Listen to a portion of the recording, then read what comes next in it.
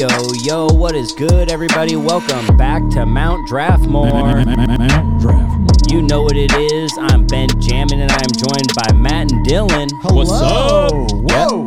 Yeah. And today we are joined by our special guest and returning champion, because he's won before. He's come back after winning. Corey Martin, how you doing? Happy to be back. Can't wait for it. Yeah, let's do this. Today we are drafting seminal moments in early history. Dylan, what is early history? So early history is any time before the fall, like with the fall of Rome and before. Okay.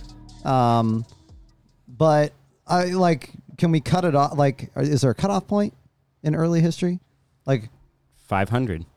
No, I mean like going back. Oh, no. Like, are we just going to go all the way back? To the way back. I don't know. We'll just see how it goes. We'll see. You Corey, can you're make the a compelling case. Yeah, if you can make a compelling case, is that fair? Corey, what do you think, Mr. That's not Yacht I mean, Rock? You had, depending on who you're talking to, you have 100 to 200,000 years of humans being of Homo sapiens being on Earth. Not a lot happened for the first, dozens of millennia. So I think we're going to kind of be pinched anyway into like about 10,000 years ago to the fall of Rome. Okay, fair enough. Unless you guys start making some stuff up, but we can't prove. We'll see.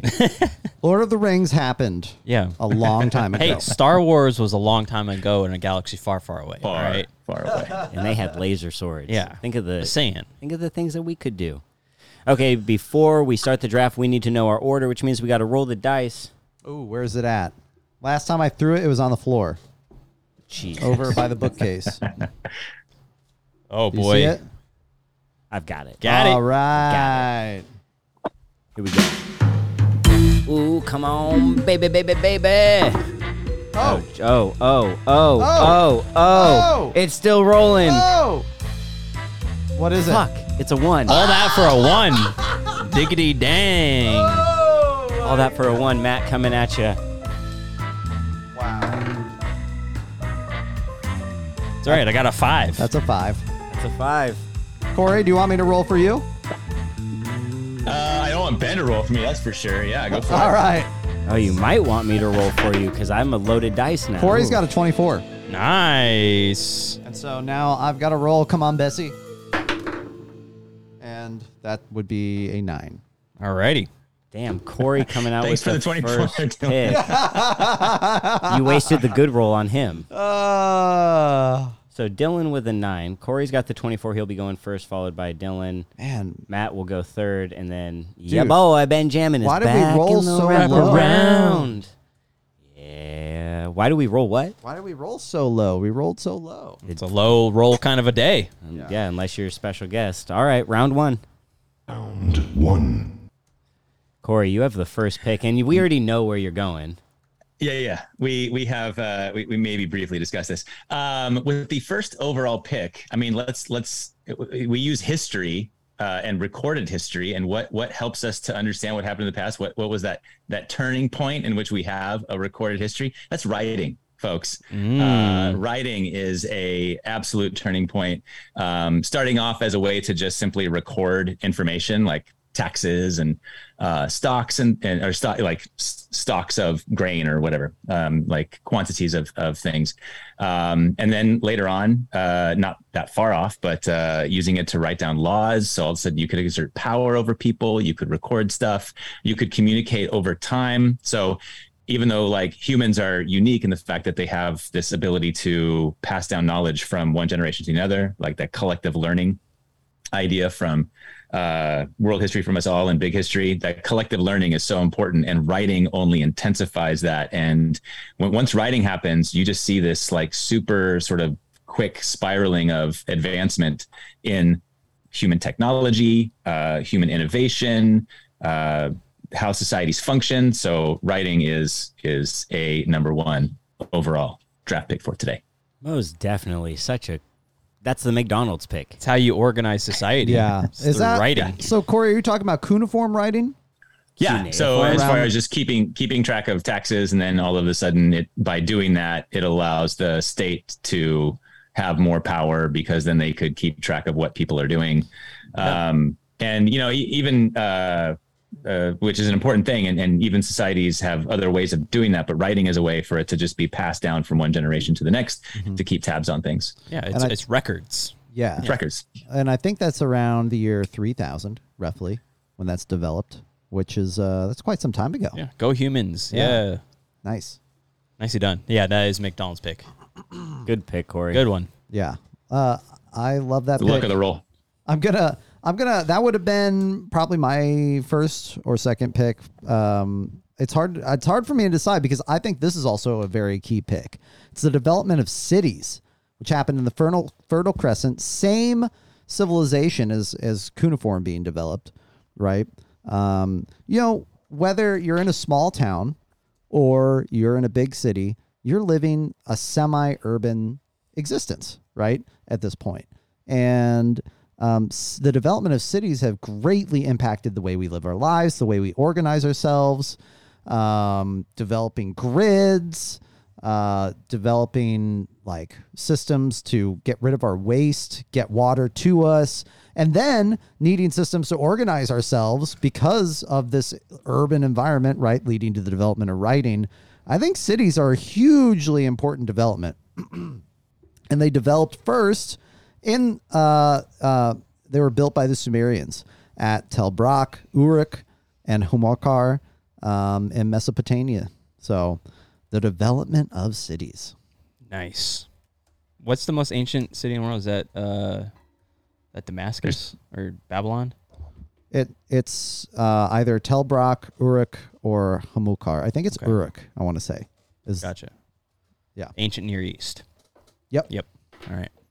Yeah, no, that's a pretty big one. How do you organize where like groups of people are living, working, existing? Yep. Right, and that's the basis for modern society. We all live in or around cities that are based off of carefully planned ideas about where natural resources are. So critically important. Yeah. And I think those are all river we were talking about ancient river civilizations. Yeah. I think those are like those were along the Tigris and the Euphrates. Yes. Yeah. And then the Yep. Nile, Yep. and then the Yellow River. Is that what it is in China? The Yangtze. The Yangtze. Yep. Yeah. Nice. Nicely done.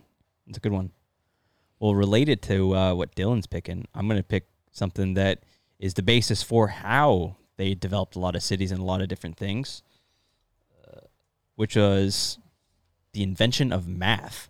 Oh. Like, math is so incredibly critical to human civilization. Like, I hate math. I'm not a math guy, but you have to understand its significance in terms of just where we've come as a species. Like, math goes into just about everything, right? It dates back to like 3,000 or somewhere, 2,500, 3,000, somewhere around there. But math is the basis for everything from architecture to urban planning for the development of cities to how are we going to get these ships down the river to collect the resources? What's the most stable construction methods? What is just overall organization of life and society? It's a lot related to math. Even things like astronomy have derived like origins with mathematics themselves. So being able to organize life through math, that's like incredibly significant. And it's still incredibly significant even today when you're talking about just everything that math involves. We scoff because like math is hard, and yeah, it is hard, but math is like one of the most important human innovations that dates back way. Those like ancient Greek mathematicians were some of the most brilliant people of all time.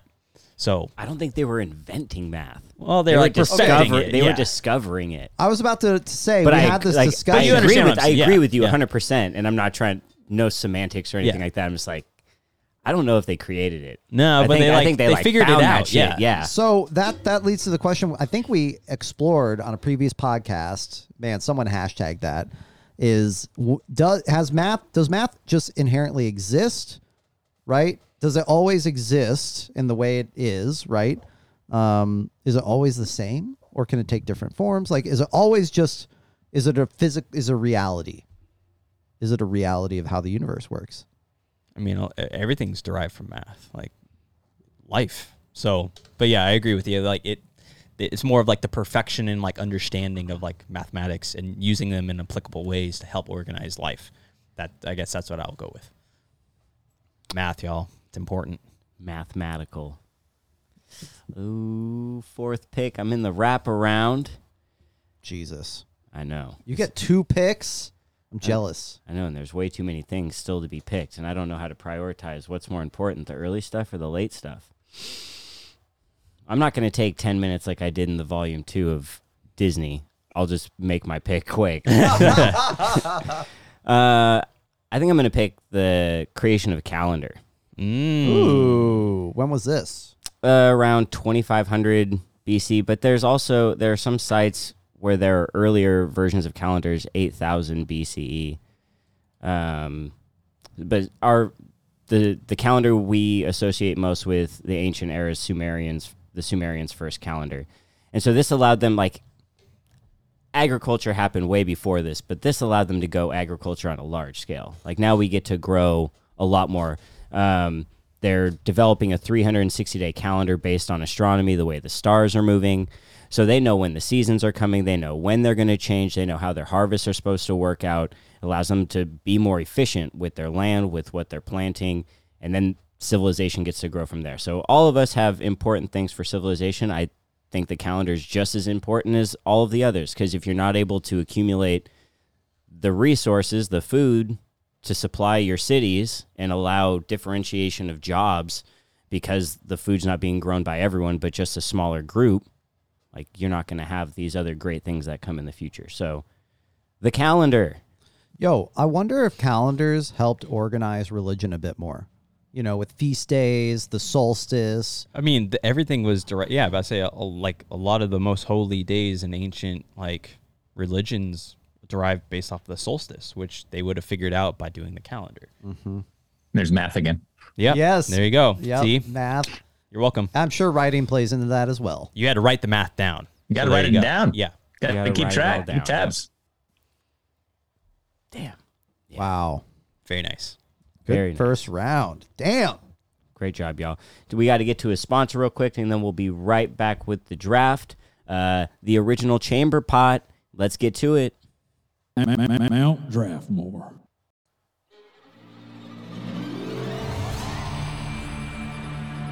Oh no.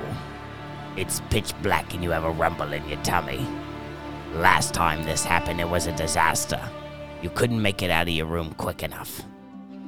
Hello, I'm Sylvana Empiricus, back again with another revolutionary good to change your life for the better.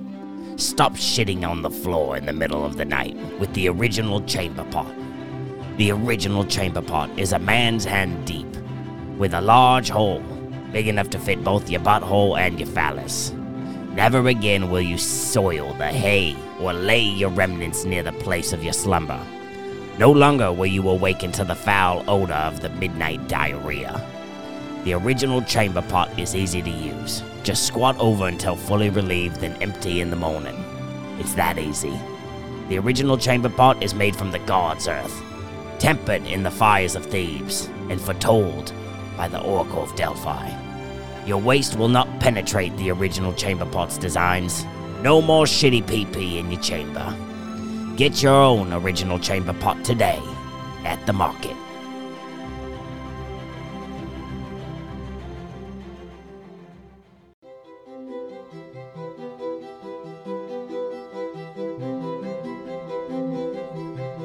Mount Draftmore.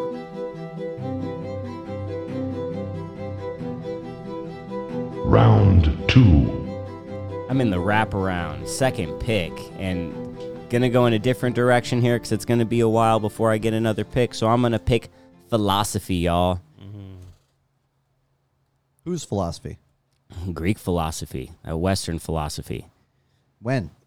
around 600 BCE. So you're looking at like Socrates, Aristotle, or Socrates, Plato, Aristotle, like those schools of thinkers. Dude, Aristotle's key for categorizing shit, even though he did a lot of it wrong. Well, we say wrong, but kind of fucked up, but with humors and whatnot. But his categorization was vastly important to the Western thought for thousands of years. Dude, man, go ahead, Corey. I was going to say, you have, with philosophy is an interesting one because, like what Dylan is talking about, you have this bridge over to science. and just sort of like, how do we understand the world around us? But then it creates this other bridge over to religion, because then you have this like sort of not tension, but with religion and philosophy, philosophy can get into that metaphysical, trying to figure out like what's going on, and can go into metaphysical ideas. And that was happening all over the place, right around 500, where you have, even in the East, I know that you're talking about the West, but you have Confucius and Lao Tzu and Siddhartha, Buddha, all kind of coming up with ideas at the same time that you have those Greeks doing that as well. And there's a lot of bridges to belief systems, but also science trying to understand how things work. Yep. Also, tangential, but y'all might find this interesting, listeners.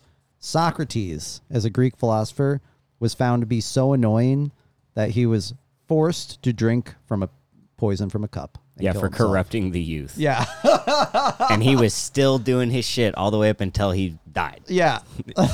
He's a real one right there. He's sitting there talking to Plato, and Plato is writing down everything that's happening. Socrates is like, yeah, I kind of deserve to die, but do I deserve to die? I think I might, but I might not. Yeah, those Greek philosophers were some interesting dudes. Yes. I mean, across the whole spectrum, like you're saying, all of these different schools of thought, but like philosophy leads to creations of national colleges that are state-sponsored, right, and tied to these different religions. Mm-hmm. This little note that I have here is like the foundation of Islamic State universities in 860 BC, and then also like the Oracle of Delphi in 1400 BC. So pretty important for schools of thought and, just the progression of thought into our modern age. Mm-hmm. Also connecting back to math. Pythagoras, for example. Yeah. Right? Yep. So... Yeah, and that's the thing. It's like almost kind of a Venn diagram with a lot of those like higher changing the way you're thinking about life and society. They all overlap. They all have either some mathematics to them, philosophy to them, a bunch of different things, religion, all the above. So they were thinking a lot back then. That's for sure. Too much. And going back to his Islamic, and when you said Islamic State University, that made me chuckle, because I was all like, this Saturday, Clemson takes on Islamic State University. ISU, let's go.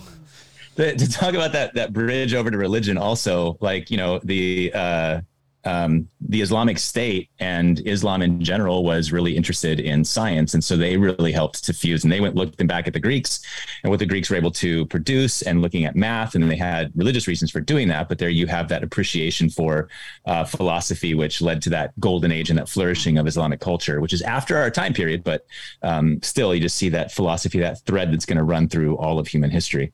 It's an important legacy for sure. And kids, just remember, if you're like, they're talking so abstractly, you know what? Socratic method. True. Like Socratic there you method. go. Okay? Yeah. There. Ask questions. Ask questions, no direct answers unless all the other solutions have been ruled out. Man, I do that with my kids all the time. When they ask a question, I'm like, let me ask a question back at you. And it's like, Socrates, you son of a bitch. You were right. God damn it. You son of a bitch. Alrighty. Matt, I think it's your pick. All right. Next one I'm going to go up with is kind of related to a lot of the ones we've been talking already. And Corey actually mentioned it a little bit earlier that goes along with his writing, which is I'm going to go with like law codes.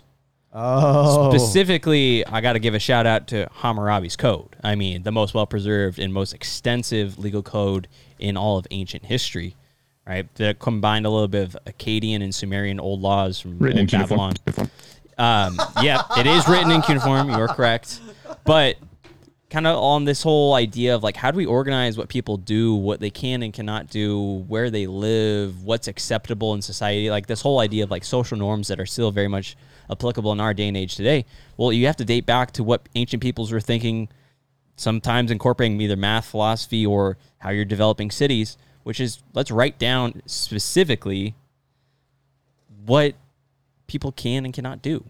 So the law codes is essentially, it outlines more like a just and kind of base like level of understanding of what can you and can you not do. So, and to add on to what you were saying about the Code of Hammurabi, I mean, that stuff is, it's still discussed in law school today. Oh, absolutely. Right. It's definitely influenced our judicial system down to the present day.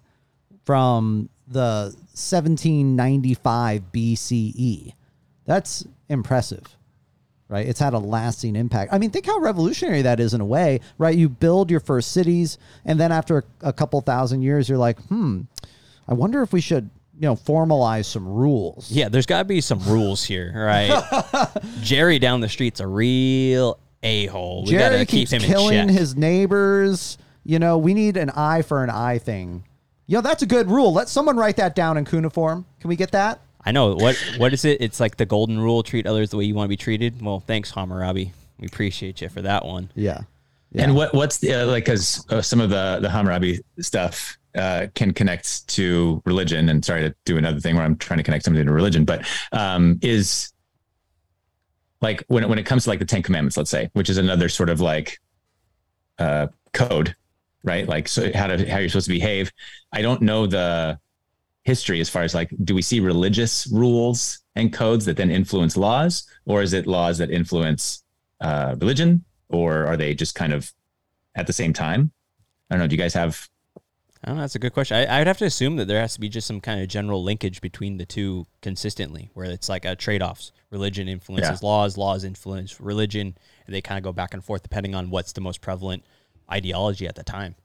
Well, and you have like a lot of the kings that you had mentioned that might be writing these laws are also going to be gods in of themselves, right? There's gonna be that. Or if they have like, that kind of that high priest figure that's part of like the royal court in whatever civilization you might be looking at, that person definitely has the ear of the royal family, the king, the queen, whatever that might be, and they're influencing their decisions along the way by saying, this is what the god or gods want you to do because you are the representative here on earth. Yeah. The Code of Hammurabi also, it looks cool. It's like a black stela. It's a bit phallic. It's a bit phallic. But it's really cool looking. Incredibly well preserved.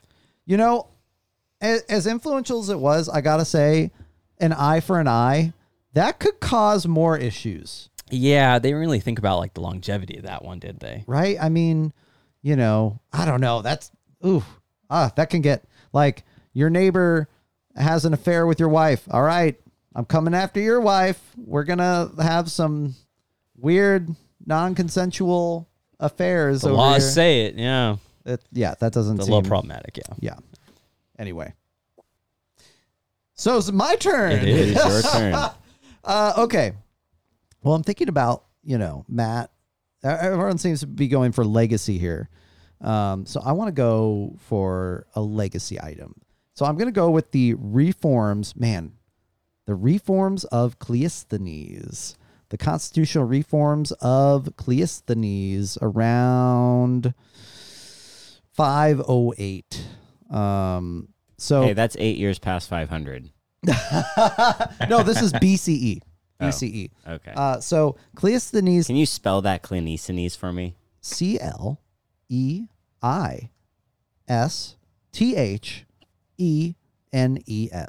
Kind of a classic ancient Greek name.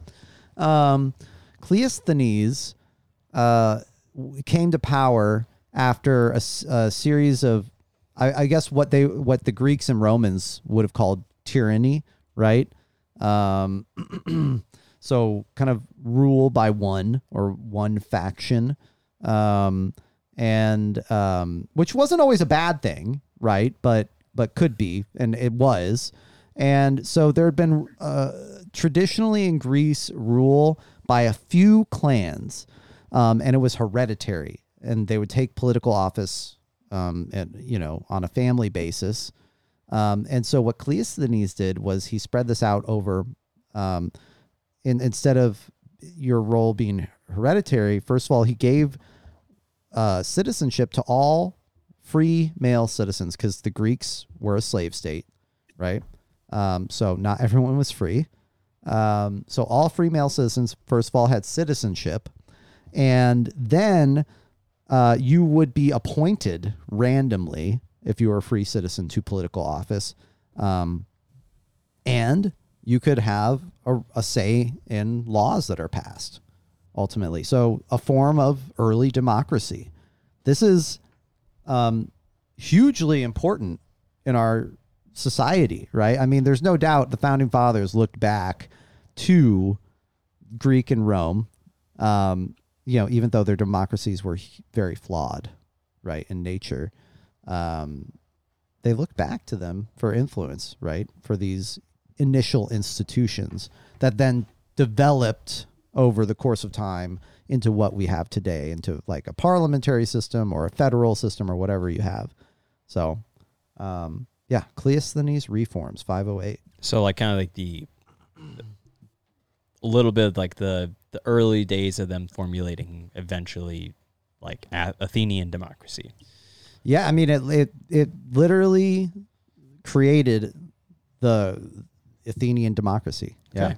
Yeah, I mean that's incredibly historically and like just in terms of like the magnitude of importance in human civilization. That's pretty damn big. Yeah. Yeah. That whole idea of that we collectively can make decisions. Right. People always talk about the Republic of Rome, but I don't know, the senatorial class in It's Rome. still caste based. Yeah. Yeah. So this feels more significant for an influence in democracy. Yeah, and it's like if you still had to have some kind of significance, but you didn't have to have. It wasn't like you had to be the upper echelon of society to have a voice at least. Yeah, and how interesting to make like this is pretty unique to just say, okay, you were not born into an important family, but you're equal to that guy over there.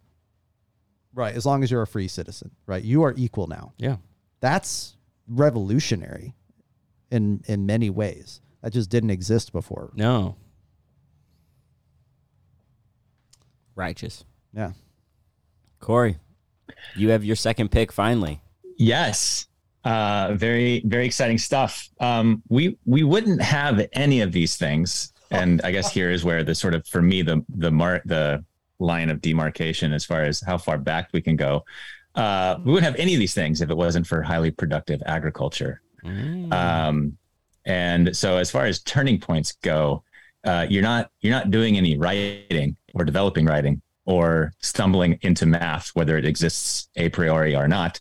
But you need to be able to feed people. You need to be able to eat and not have to just go make your own food. So as you have fewer and fewer people producing food to feed everybody else, it gives more people more time to do stuff. What's that? I said, Delicious. I mean, gruel. it's okay, but you don't have like you're saying productive agriculture. You don't have productive agriculture until you have a calendar.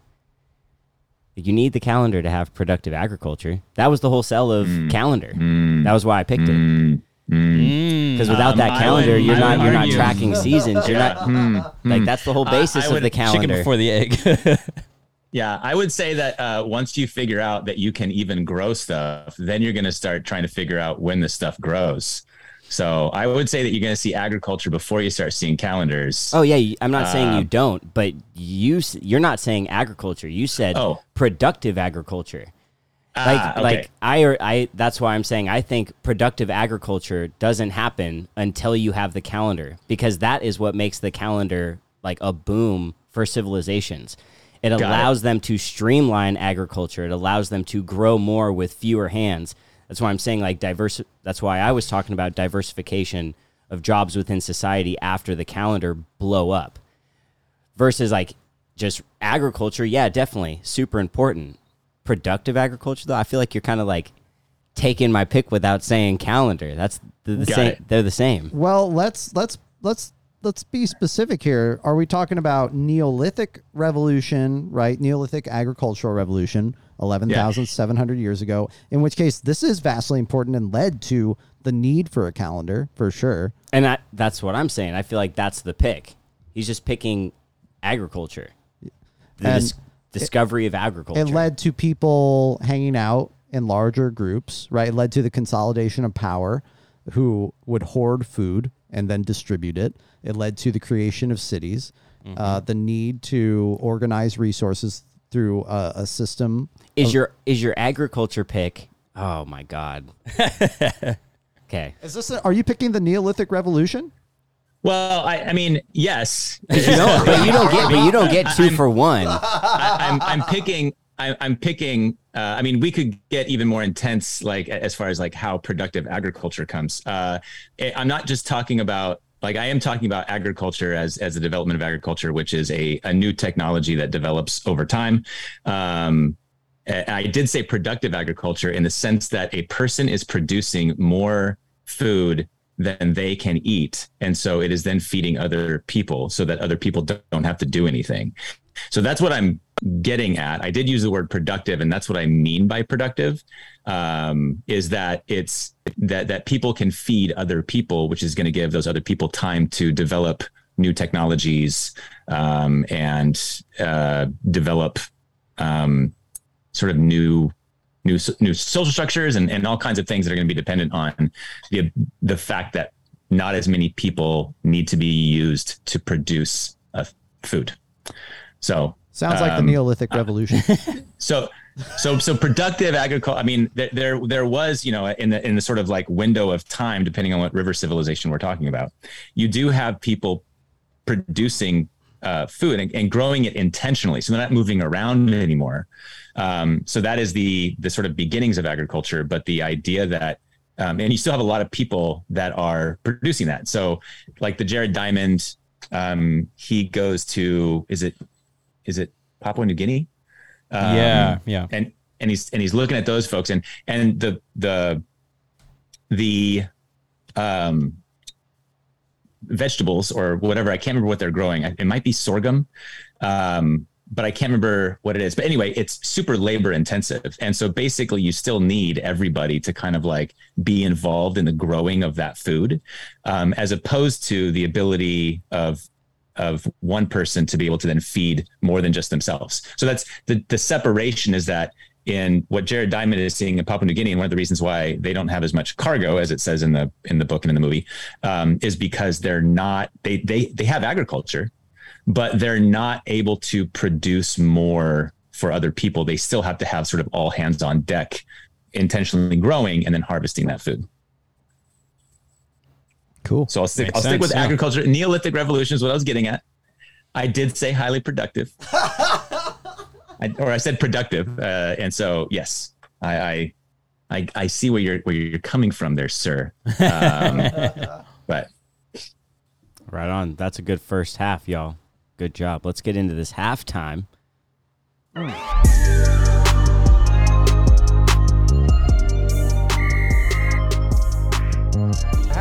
Halftime. And for halftime, Dylan has a question to ponder. Okay, so we're all historians here. We teach history. No, I don't. Well, okay. But you could. You could if I you could. wanted to. you have. You have. You have, yeah. And we love history here, right? So my question is, what got you into history? I'll go first.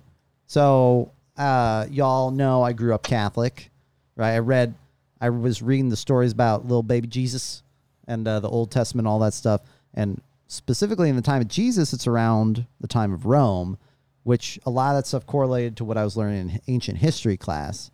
And so then I got into Rome from the stories of Jesus, right? And then from there, it just expanded. And some video games like kind of fed into that, like Medieval Total War, Age of Empires, things like that. And then I had a thirst for knowledge and just kind of went at it. And so that's when my interest in history started, oddly enough, from my Catholic upbringing. Nice. What about you guys? Well, I'm trying to think back. I think the earliest I could think about being interested in history from like a learning perspective was probably like my sophomore year of high school.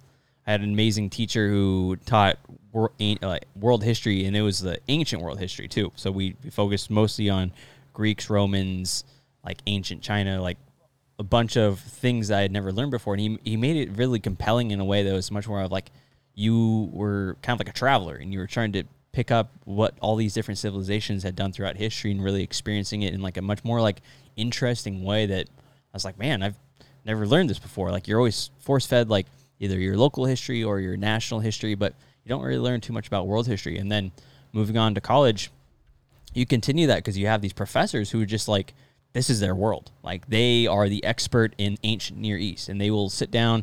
It might not be the most engaging style of learning, but they'll tell you a story for 2 hours twice a week about everything you could possibly want to know about Hammurabi's code or the Hittites, right? Like, and just go into such extreme detail. You're like, wow, I never knew any of this. So there's a combination of, like, I had really great people teach me it that made me interested in it. I found out that I was really good at it. And then you kind of go into it further down the path, like, what can you do with it? Well, I mean, why did I get involved and interested in this first place? I had amazing people that taught me. So, I want to put that back forward. So that's kind of how I got interested in it. Nice. Corey, what got you interested?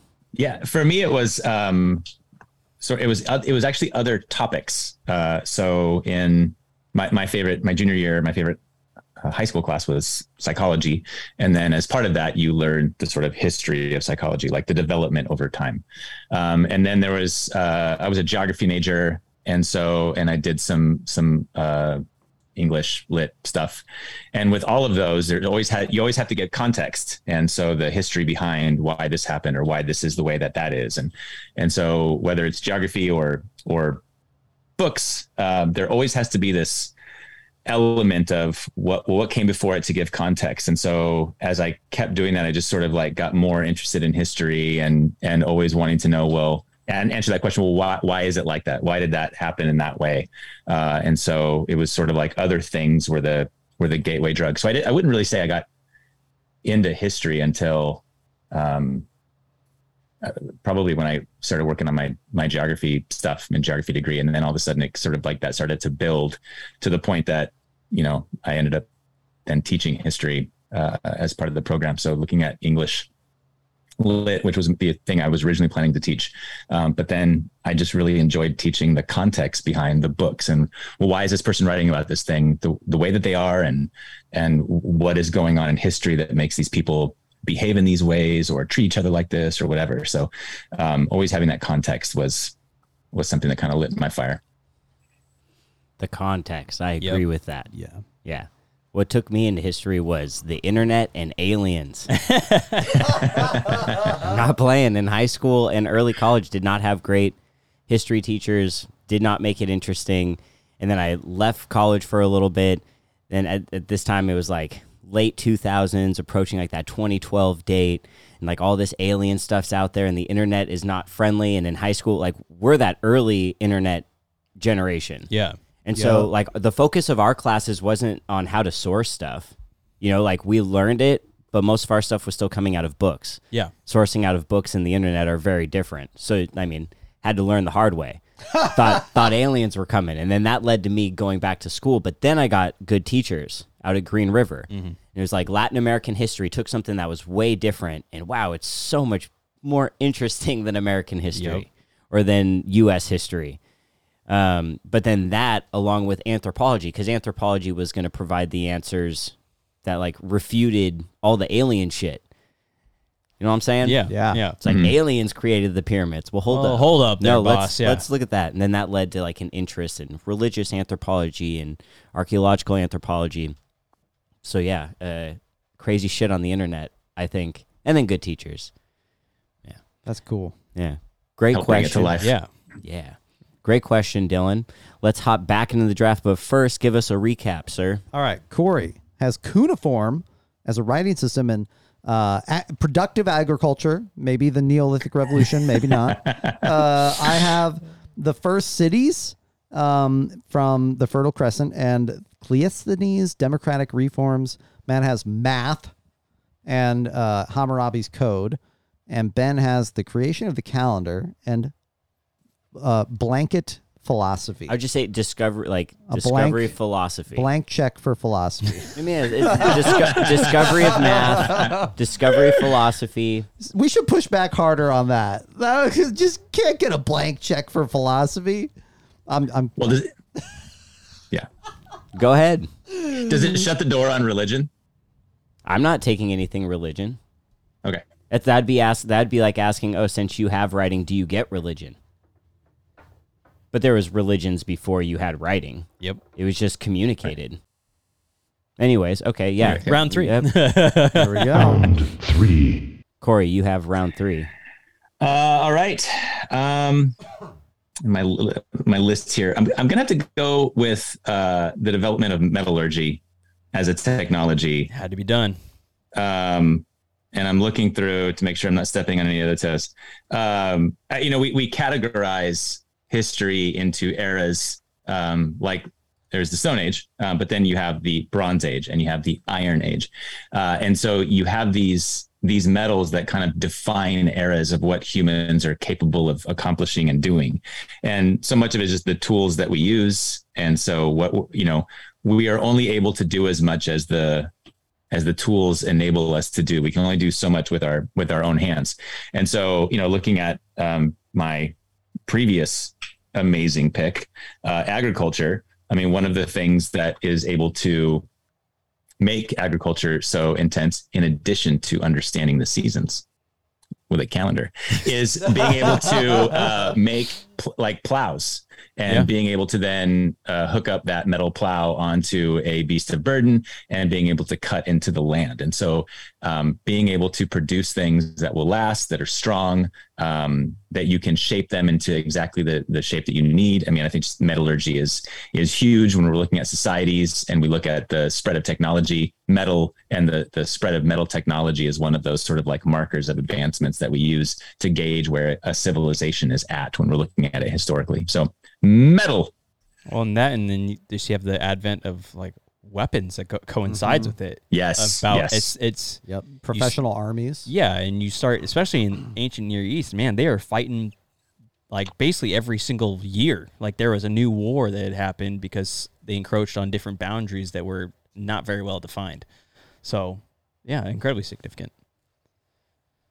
Nice pick. Very nice. Man, I feel like I got to go with this one. The crucifixion of Jesus. The crucifixion of Jesus H. Christ. What is Jesus Christ. What does the H stand for? Who knows? Man, I feel okay. So I was thinking about this last night. I was like, what? Like, the life of Jesus is obviously important, right? And historians know, like, okay, a person named Jesus existed, and then it was written down like decades later, right? And I just feel like this is the moment that set whoever this person was kind of apart from the other folks running around claiming to be the Messiah, right? The person who would come down in the Jewish faith and save everyone from what then became this concept developed by St. Augustine kind of later of original sin, right? So Jesus, his crucifixion, somewhat unique, like God coming down as a son, dying for everyone. That's very interesting. And also this concept of Jesus as being crucified because he was a threat to the Roman state, also interesting. And what makes it significant is obviously the development of Christianity through then the resurrection as well, right? This other kind of development that they wrote about. But the crucifixion itself, I mean, you can't verify a resurrection. I don't know. That's a weird thing to verify. They wrote about it, but it's like, okay. But like dying on the cross and then writing about that, that's very significant. He became a martyr, right? And then develops like the largest religion ever. Yeah. Up to this point, right? With some like close following, like Islam, very huge. But Christianity just kind of swept the world, especially through its message of like, well, God put the world here for you to sow your oats on. So go spread my message, right? Kind of, yeah. I mean, and then Christianity is obviously influencing our politics today, right? So, yeah, I don't know, man. I mean, I'll never forget when I was taking a road trip last summer or the summer before, going through Utah, and there was a sign that said "Obey" in all caps, and then in small letters, Jesus. Obey him. Yeah. So crucifixion of Jesus, I think this is a monumental point in history that changed the course of Western civilization. Well, and the irony is that like he gets crucified, and then later down the road, the Romans adopt Christianity as the official state religion. Yeah. Like, just the pure irony of that. They're like, get this guy out of here. And then fast forward, all right, fine. We'll be Christians now. Only took like about 300 years. Yeah, it for took them to a do. couple hundred years, but Yeah. they got there. Yeah. No, pretty important pick, though. It's a pretty significant moment in time in human history, for sure. I mean, the fact that we defined historical time periods as BC and AD. Yeah. You know, And only zero. just recently had we adopted the BCE and CE. Right. Yeah, But it still follows. yeah, his life. Like, Yeah. year zero, you know. Yeah. So Pretty crazy. it's pretty crazy. All right, on to me. A little bit of a different road here, or should I say lack thereof, because I'm going with the advent of sailing. Sailing is a monumentally important thing in terms of human history, especially for ancient history. It kind of, depending on where you look, you'll find differing opinions on who really started this. Was it the ancient Egyptians around 4000? Was it some of the ancient Greeks around 35 to 3000 BCE? There's no real clear answer to that question, but ancient peoples basically said, there's a body of water here. What if we could get down and up the body of water? Right? So this whole idea of sailing to not only get to natural resources, maybe down the Nile or upriver or something along those lines, but also this is the basis for what will become trade, because there is a civilization down or upriver. And I'm going to get to them, and I'm going to inquire about what they have, what I have, and can we facilitate an agreement that will be beneficial to us both. And then if you're thinking about longevity-wise, sailing it's everything. That's how you have the world is discovered, and basically the world becomes colonized for centuries later because sailing lays the foundation of peoples that want to go out and find what's out there. Whether their intentions are good or bad, sailing's the basis for discovery. That is what it is. You cannot get anywhere without boats. So whether it be Egyptians or Greeks, that advent of sailing changes the game. It helps facilitate trade. It puts communities in contact with one another that might not have been possible before. It revolutionizes warfare down the road. How do you have the strongest military in the world? You have to have a strong navy. That's always been the basis. All right. So, yeah, the advent of sailing, pretty damn important. Don't forget the sea people Yeah. leading to the Bronze Age collapse. Yeah. Who were they? We don't know. They came from the sea. It's all about seafaring folks. Yeah. Boats are big. Boats are important. Boats are pretty big and pretty important, but it's more important than boats? The advanced use of the wheel in wheel bearing. America's beg to differ, but please go on. What, the wheel and the wheel advanced use of wheel with a wheel bearing? I mean, They got along without it in the Them- Americas. we get advanced, then we get the earliest potting wheel or the earliest potter's wheel. We get chariots from that, which is advancing warfare, your ability to also cover a lot of ground. Oh yeah, development of roads. Come on. Without that wheel bearing and the advancement of the wheel, we're not talking just a rudimentary wheel. We're talking about the wheel with the wheel bearing. That is my draft. That's my pick. Because then roads pick up. Then roads are developed from township to township, city to city. We're starting to get that connective tissue that you need to lead to the Silk Road. Doesn't happen without that bearing, baby. Doesn't happen. Mill wheels don't happen without that bearing. So the movement of water, the way we harness energy with water, the way we facilitate the movement of water, agriculture related, making productive agriculture. Gotta have Irrigation, that. yeah. You gotta have that. You gotta have it. You've got to have it. That's a pretty important one. Yeah, parts of your boat aren't gonna work without that bearing, baby. Gotta be able to move that sail. It doesn't just swivel. Pulleys. Anyone have any thoughts on that? Or No, I mean, the I wheel's mean- important, yeah. I will not. I am jesting when I say I'm pushing my pushback, but I mean the the Inca did fine without a wheel. They did great. They had roads. They had a sweet road system. So you don't need the wheel, but it's more about The Inca- geography major Corey. Right, it's about what your geography demands, right? And in the Fertile Crescent, it demanded a wheel, right? I mean, yeah, that's what we're talking about. We're not talking about the Inca. I know. Well, I Yeah. want to offer a little pushback. Just a little bit. I mean, like, what'd you pick? Your formation of cities doesn't even address the Inca. Like, you're only talking about the Fertile Crescent. I'm just giving a little pushback. Your pushback's unwarranted. It's unwanted.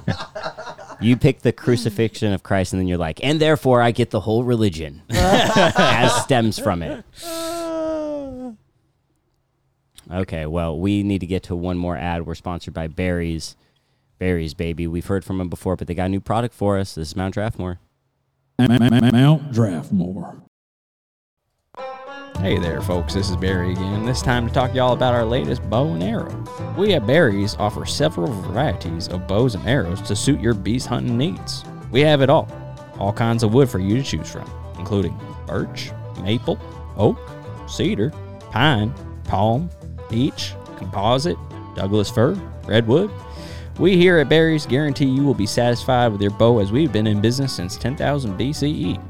So next time you need to slay a wild saber-tooth, come on down to Barry's and pick up any of our arrowheads, as we have all kinds, including iron, copper, steel, adamantium, unobtainium, dragonglass, vibranium, unicorn ivory, gold, silver, moonrock, and lead. These will take down any beast or man in cold blood. So come on down to Barry's today.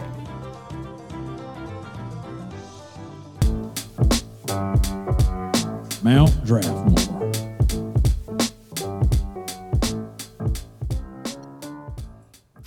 Okay, pushback after the wheel pick. Can't believe I'm getting it in the 4th round. Matt would call this a value pick. You have to take pottery. You have to take pottery. It could have been in the 1st round. We're talking 29,000 years ago. First ceramic pots discovered in China. Obviously, those weren't formed with a wheel. Those were coil pots. Then you start, because you have pottery after the foundation of agriculture. Oh shit, we have somewhere to put our grain. What are you going to do? You're going to put all your crops in a pile? Yeah. They did that for a half a second. Then you know what happened? Wildlife got to it. You can't have people just guarding your crops all day. That's not a good use of labor. But you start putting them in pots, and then you establish granaries. Okay. Talking about 9,500 BC. You start to see burials have pottery 9,000 years ago, specifically in Turkey. Come on. Pottery. Come on, pottery. Yeah, the first pottery was found in 29,000 BC in the Czech Republic today. There we go. I could have worded that better, but y'all got my point. We got the point. Got the point. You need pottery. You do need pottery. You need pottery. It's how you store all your stuff. It's a need. You're carving shit. Where are you going to put all your cool little carvings? You got to store it. And move it too. Like if you're going to, whether you're on a boat or in a cart, for you wheel and sail guys out there, like you've got to store all that and keep it in something in order to transport long distances. And now you can take it more than a handful in your pottery. But but it also allows you to stay put.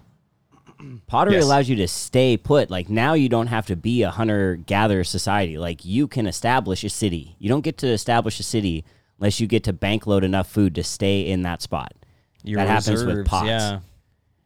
Put your grains in a pot. And then we're again, like back to the productive agriculture. Because you're getting to store all that, less hands on deck in the fields. Yep. Diversification of labor, we get more fun jobs. This is true. How did it make to the 4th round?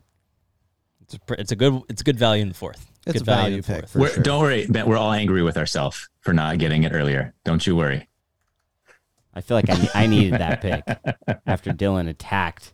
I'm sorry. He viciously attacked the wheel bearing pick. Reel it in. He's like, I don't need a wheel bearing. You couldn't without a wheel bearing. You don't even get to reel in the fishing pole. You just got the string on the stick, and you have to pull the line. That's true. That's true. No doubt. No doubt. No doubt. You need bearings, bro. Dylan, the bearing hater. Matt, it's your last pick. All right, last one. I'm going to go with I think it's a pretty good value pick in the last round as well, which is masonry. Masonry. I mean, come on. We don't live in caves or huts anymore. Thanks, masonry. You made that possible. It's that whole idea of hey, we want to develop the cities, right? But are we all going to be sleeping on the ground under like straw mats? Probably not. So we actually need to build the cities. Well, how do you do that? You have to go through masonry, people that can actually shape different types of stone and build vertically, right? This is key. This is how they build the pyramids. This is how they build the aqueducts. They have to have some expertise in masonry, and that takes us from, again, just little collective tribal communities that live very, very close to one another in natural formations. So now, hey, the city makes a lot of sense if we build it near the river, because the river is the lifeblood of agriculture, natural resources, trade, you name it. Well, it's just kind of flat land. We don't really, what are we going to do about that? Well, let's use some masonry and let's actually build some damn buildings. And the fact that ancient peoples were so damn good at this, most of the time using math to make such beautiful architectural, like just buildings and shrines and temples and formations. It blows my mind to think how technically precise something like the pyramids of Giza are, or how like just spot on the Acropolis was, or anything in ancient Rome from the aqueducts to the Colosseum. So yeah, masonry, pretty damn important. Wow. Yup. How the fuck are you going to attack me for discovery philosophy, but then you're like, yeah, masonry. Makes sense. I'm talking to you, Dylan. I'm talking to you. I just hope our listeners are enjoying this conversation, and all the twists and turns. I'm going to take a more humble approach to my 4th round pick. I'm going to take. You're just bypassing Matt's pick. You're like, I'm not even going to address Good pick. it. I'm going to take just a fun 4th round pick, something that I would not have taken in the 1st round. Okay, I've learned my lesson. I've grown as a drafter, y'all. I'm taking the Gracchi brothers. The Senate had pretty much become a class just of equestrians, which were kind of like the upper classes, right? Born into that through, I guess you could call it nobility if you want to. Not much, you might call it like working class representation. So the Gracchi brothers were trying to undermine the system, to reform it, to make it more equitable. They were social activists, right? They were killed. They didn't succeed, but it was a cool moment in history. I think it's seminal because it's like, how many moments in ancient history do you learn about people who are trying to represent the lower class like that? They were trying to like start a revolution. Oh, the Gracchi brothers. It is such a fascinating, and it's pretty damn tragic too. They were really just like men of the people that wanted average. Was it plebeians? Yeah, plebeians to have a say in how Rome was run. Yeah. And the upper class predictably did not like that. No, of course not. And they were assassinated. Yeah, they were killed. And I don't know. I think this is a seminal moment in history again, because in ancient history, I'm hard pressed to think of a moment where like you get such a detailed look at people representing the working class. Oftentimes in ancient history, the people you're hearing from are either from like a religious class that wrote things down, right? Or they're from an upper class who had the luxury, the resources to write things down. You're not really hearing about or from the working class. Yeah, but how does this like reverberate into the future? Okay, some people stood up for the lower class. They got killed. And like... Dylan's a people person. Look at his picks. He has Cleisthenes with the reforms in Greece. He has Jesus. He's a people guy, and now he's got a couple of brothers in Rome. He sees people as being the center of human history. I do. He's a man of the people. I do. He's a man of the people. The people's champ. Pick? Cities. Right here. Yeah. Urban environments full of people. Yeah. I love people, and I love learning about people. I think they're super interesting. I don't know. And it's, again, there's not many moments like this. You know, you don't hear about the extermination of the Gauls from the Gauls' perspective. You hear about it from Caesar's very biased kind of propaganda that he created, right? So I don't know. I think that this is a really unique piece of history, and that's what makes it seminal. The fact that we're talking about it right now. I wouldn't have ever talked about it if you hadn't brought it up. Yeah, I mean, I've literally never heard about any of this. So I'm just like, how significant is it if I've never heard of it? You can see kind of the basis for like how a lot of, 20th, 19th, 20th century, or even probably a little bit 18th century politics are run based off of you always have a candidate, at least one, who's going to appeal to the masses in one way, shape, or form. And they are the guys that really kind of start that. Yeah. Unsuccessfully, but yeah. Yeah. Because you do have other populist leaders. Like Caesar was a populist leader, right? But he was a noble. That's just a different. It's apples and oranges. And see, that's the issue, right? He's a noble, and he's really just appeasing the people. He's not actually doing anything to reform the system in their benefit. He's appeasing them, right? No, so he strives for power, right? But he knows he needs the support of the people to achieve that. That is what, and that and who knows what the Roman system would have been like had they succeeded. Yeah. I don't know. Did they make a lasting impact? No. Are they important in the history of studying social reform? I do believe they are, yes. And so I'm going to put them down. They're already down. You couldn't take them back if you wanted. As Stuck a fourth with it. round Done. pick. People's champ. Yeah. That's not even Man true. of the people. What the heck? People's That's champ. what you mean. Got it. Yeah. Okay. Yeah. Corey, your last pick. Yeah, real quick, not so much as a recap, but there's so much overlap in so many of these things. So I was crossing off things because it's like, well, I can't really do religion because philosophy, too much overlap. I was going to do trade, but then sailing. Also, Matt, in my last draft that I was a part of, I also chose sailing by Christopher Cross. Sailing away. Sailing away. And so suddenly that kind of stepped on the shoes of trade. So legal systems got rid of my emergence of the state. So all of these things, and I didn't want anybody to come after me again for doubling up on their pick. So I'm going to say slavery is maybe What up, Mr. Man of the People? Because you're a man of the people. Well, because when Dylan was talking about what's going on in Rome and the idea and sort of democratic reforms and people trying to be of the people, well, there was a lot of people that didn't have access to a lot of those things as they were slaves. And how many societies have been built up, when we're talking about the cities, who built a lot of those cities. And who is end up doing some of the hard work that would be involved in a lot of the things that we have here, like agriculture. And so slavery is something that has changed the course of human history. People that have a lot of societies that have power, do it on the backs of slaves. You have some very successful societies that had very little slavery. I think China would be a key example of that, where it's not prevalent like it is in other societies, but still, especially in the Near East, we have and then with Rome also, slavery helps to build those empires. So in all kinds of societies, whether we're talking about, like, we had slavery here in Pacific Northwest Native American societies, we have slavery all over the world at different times, and we have it today too. I mean, it still exists in some forms, but it's not legal anymore. But you still see it sort of as a pervasive thing, just sort of under the radar now. But yeah, I would say slavery has been a huge turning point in human history, using people for their labor and other things. Value pick in the fourth round. That's a slam dunk to conclude it right there. Yeah. Only time you'll ever hear slavery and value pick together. Yep. Yeah. It's important. It's an important pick though. Like that. Yeah. Most of the basis of human history is built off of slave labor. Yep.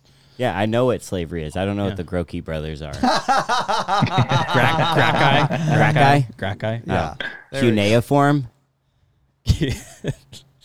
What do you call it? Cleisthenes. Cuneiform? Is it cuneiform? Is that how you say it? Oh, it's cuneiform. I always said cuneiform. I always said cuneiform. St. Louis. Portland. Something else was pronounced fine. It doesn't matter. Okay. That's all of it. Yeah. We got to make our cases now. Make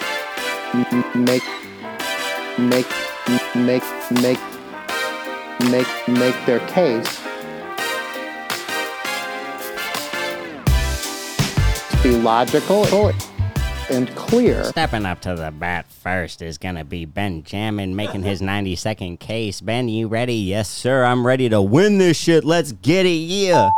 All right, ladies and gentlemen, I have 4 amazing picks. Okay, everyone else can be like, hey, all of my stuff is still in practice today. They got it from me. The calendar. We still use calendars today. Development or let's say early classical philosophy, to rein it in for Dylan, right? The use of advanced wheels and wheel bearings and pottery. Look, calendars tell us what day it is. They help us track the seasons, and we use the stars early on. Come on, we're exploring astronomy here with our first calendars, which allow us to really get our agriculture in line, right? Yeah, we're not just talking productive. We're talking extremely productive agriculture. What up, Corey? Next, we got philosophy. Hey, we're contemplating everything because now that we have mass amounts of food and all this diversification of labor, hey, some folks get to sit back and really ponder what the universe holds, what's right, what's wrong, how things work. Thanks a lot, philosophy. Wheel bearings, they're helping us move stuff. Talking about trade through boats, let's talk about trade with carts. Let's talk about movement of units of war. That all happens with that wheel bearing. And you also have the roads. And then finally, pottery. You need pottery to store shit, to store the grains, to move the water, to stay in a location. Y'all, I'd vote for me. You should too, because all of this is still used today. Oh, a little smoochy smooch. Oh, they love it. I can't help that I'm the best. Wow. Yeah, you should be The feeling hubris, as Exactly. the Greeks would say. Yeah. The listeners are like, what's that word? Who are the Grokey brothers? Socrates? Matt, you ready? Yep, let's go. All right, recap my team here. I got math, or at least the discovery of math. Law codes, so like Hammurabi's code. Advent of sailing, and then masonry. Let's start off with the math part. I mean, math is incredibly critical. You're talking about, hey, you want to develop cities? Well, you're going to need some math for that. Oh, you want to have this awesome calendar that's going to make your agriculture a little bit more perfect and productive? You're going to need a little bit of math for that one, too.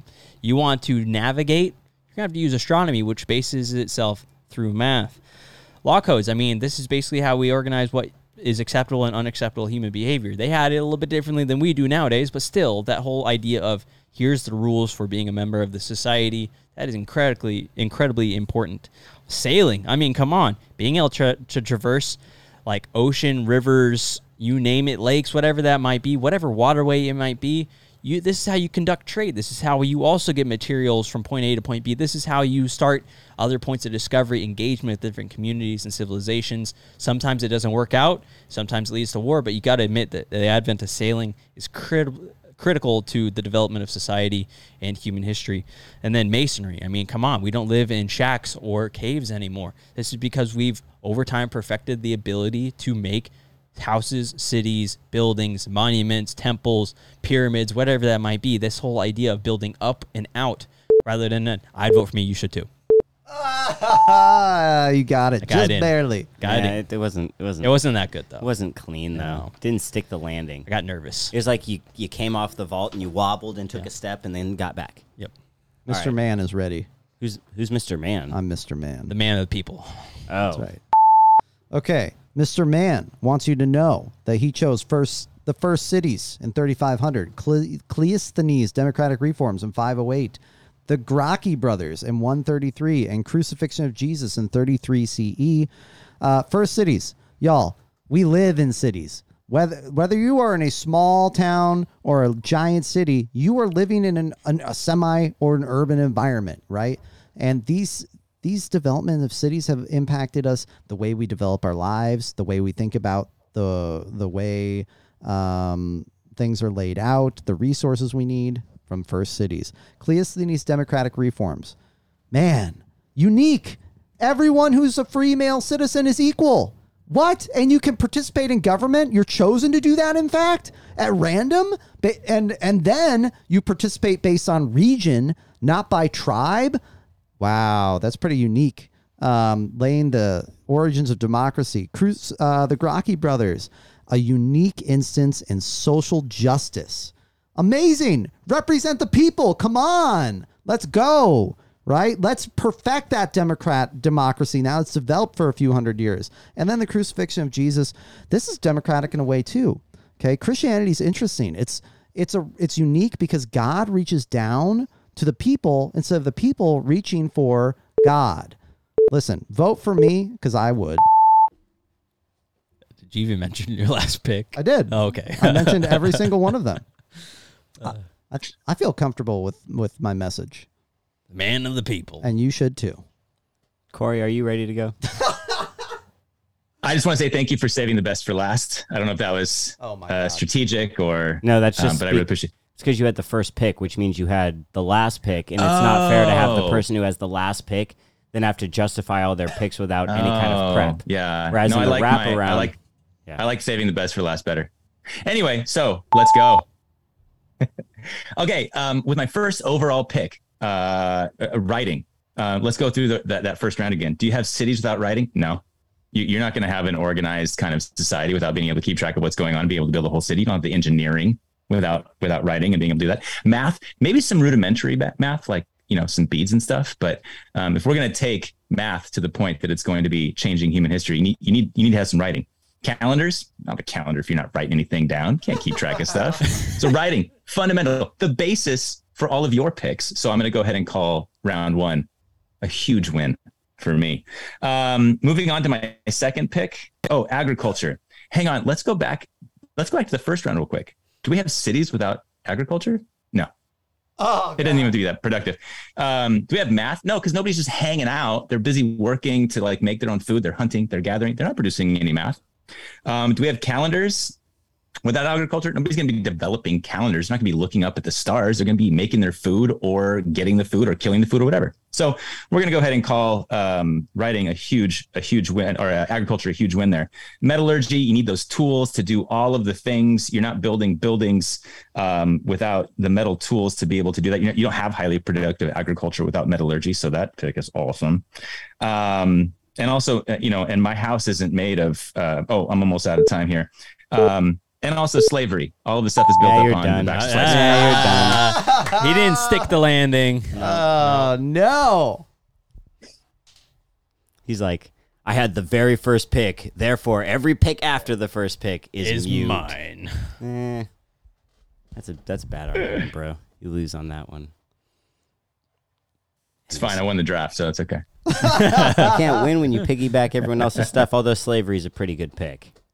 I'll give you slavery. Jesus Christ. Never going to hear those words No, uttered that was again. your pick, Dylan. Yeah, Jesus Christ was your pick. No, he didn't pick Jesus. He picked the murder of Jesus. Yeah, murder of Jesus. Murder of Jesus. Jesus got killed. All right, y'all. Thank you, as always, for listening to the podcast.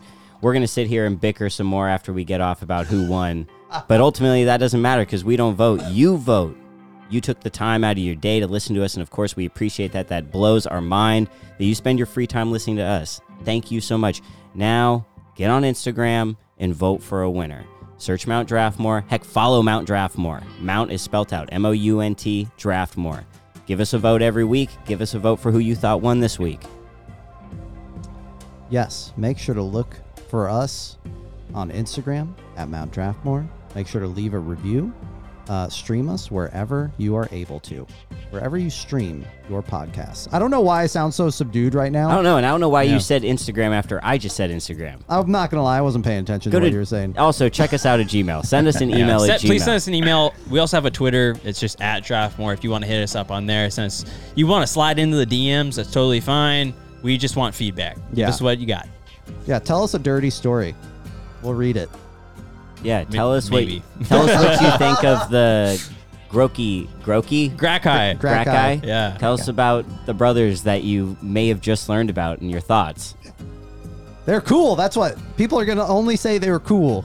Tell us if you get the first round pick, if you really get to flex and be like, oh, your other first round picks ain't shit because they all connect to mine. But that's what makes the McDonald's pick the McDonald's pick. That's a franchise Like, there. you would have had more respect if you didn't pick the franchise pick and then you're like, hey, you know what? I know that one's important, but look at these other dope ass shit. Nah, you just leaned into it. You were like Mickey Mouse. I'm not even going to consider Donald Duck. You made a mistake there. Full send. Oh, damn. You didn't listen to that episode, did you? I did. Oh, okay. That's a throwback. Yeah. Throwback. That was Disney early. characters? Yeah. Hashtag. Okay. Well, Anyway. I just have to say thanks for having me. You can try I was to tear about me to down. say You can try that. I was about to say. Corey, it is always a pleasure to Yeah. have you. Always a pleasure. Thank you for taking the time out of your schedule to come and record with us. We appreciate you as a guest. You're awesome and you are a champion. I love it, and thank you for the flexibility for me to do this from another location too. This is fantastic. I'm glad that this works. I can't wait to be back. Woo! Let's go. Woo! Woo! I can't do that with my. Yeah, I don't know. Okay. Yeah. Thanks for listening. Take care, y'all. Peace. Later. Cheers.